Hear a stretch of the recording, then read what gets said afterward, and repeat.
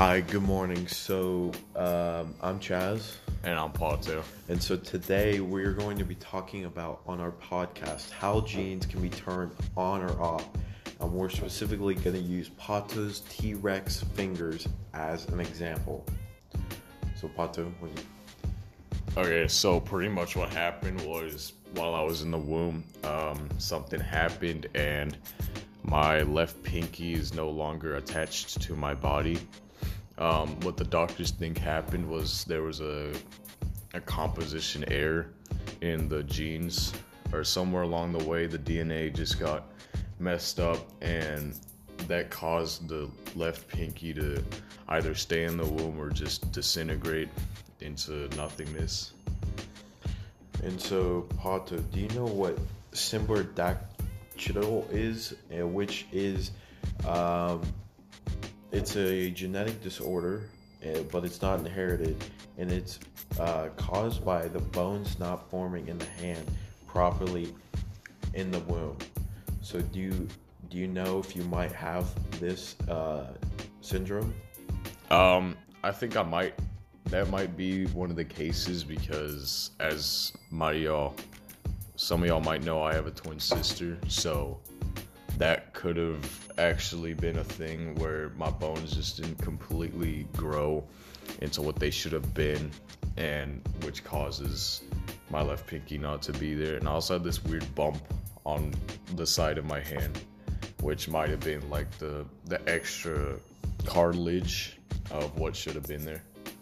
Interesting. So the other day I was browsing around and I found this interesting article about how mom's prenatal hardship turns baby's genes on or off. Do you think your mom, Mary Ann, encountered anything that would have, say, maternal distress, like before you were born? Was there any stressful situations that she went through, or no?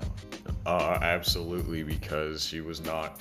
Again, I'm a twin, so she wasn't expecting, twins, and she might have stressed out when she realized that she had twins, and then also coming out, I had a red eye. I had a lot of things messed up. So to figure out that I had 4 fingers, and then I had a red eye, and then something else was wrong with my sister's head. It was just a complete mess, to be honest with you. Well, I'm sorry to hear about that. So diving more into the gene side of Pato's finger. So the genetics in your body, use it as this example, are kind of thousands of little switches, I guess, and it's used as an example of dimmers on lights, which can slide up or down to increase or decrease the expression of those genes. And so what I'm guessing is the genes that make up and developed your hand, basically, in your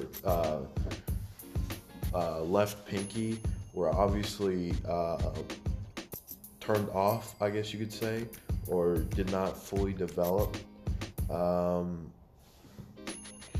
So it also says here in this article, in 2011, 34 of the children in 12 or 13 years old gave blood samples, and most of these children had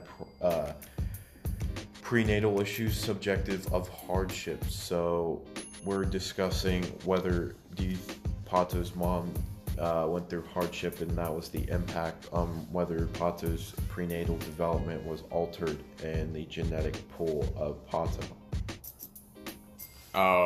I think maybe that could have been the case, but again, we'd probably have to do a little bit more research because I haven't really thought of it that much or actually been to a doctor about this. And honestly, I don't think a doctor would look at it and give a full diagnosis. They would obviously have to do blood samples. Does it affect you? Is there anything different that you have to do because you only have 4 fingers on one hand?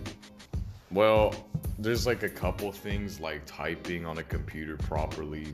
You're supposed to put all your fingers on the center part of the keyboard, and that's a little bit complicated. Or playing a guitar, well, you have to put your fingers on on the strings in order to get a good melody. That's a little bit hard, but playing sports and all that isn't really that much of a deal because I'm right-handed and it's my undominant hand, so that doesn't do much of me. And I know you play baseball. Does that have any effect on your baseball? Not at all. Okay. Well,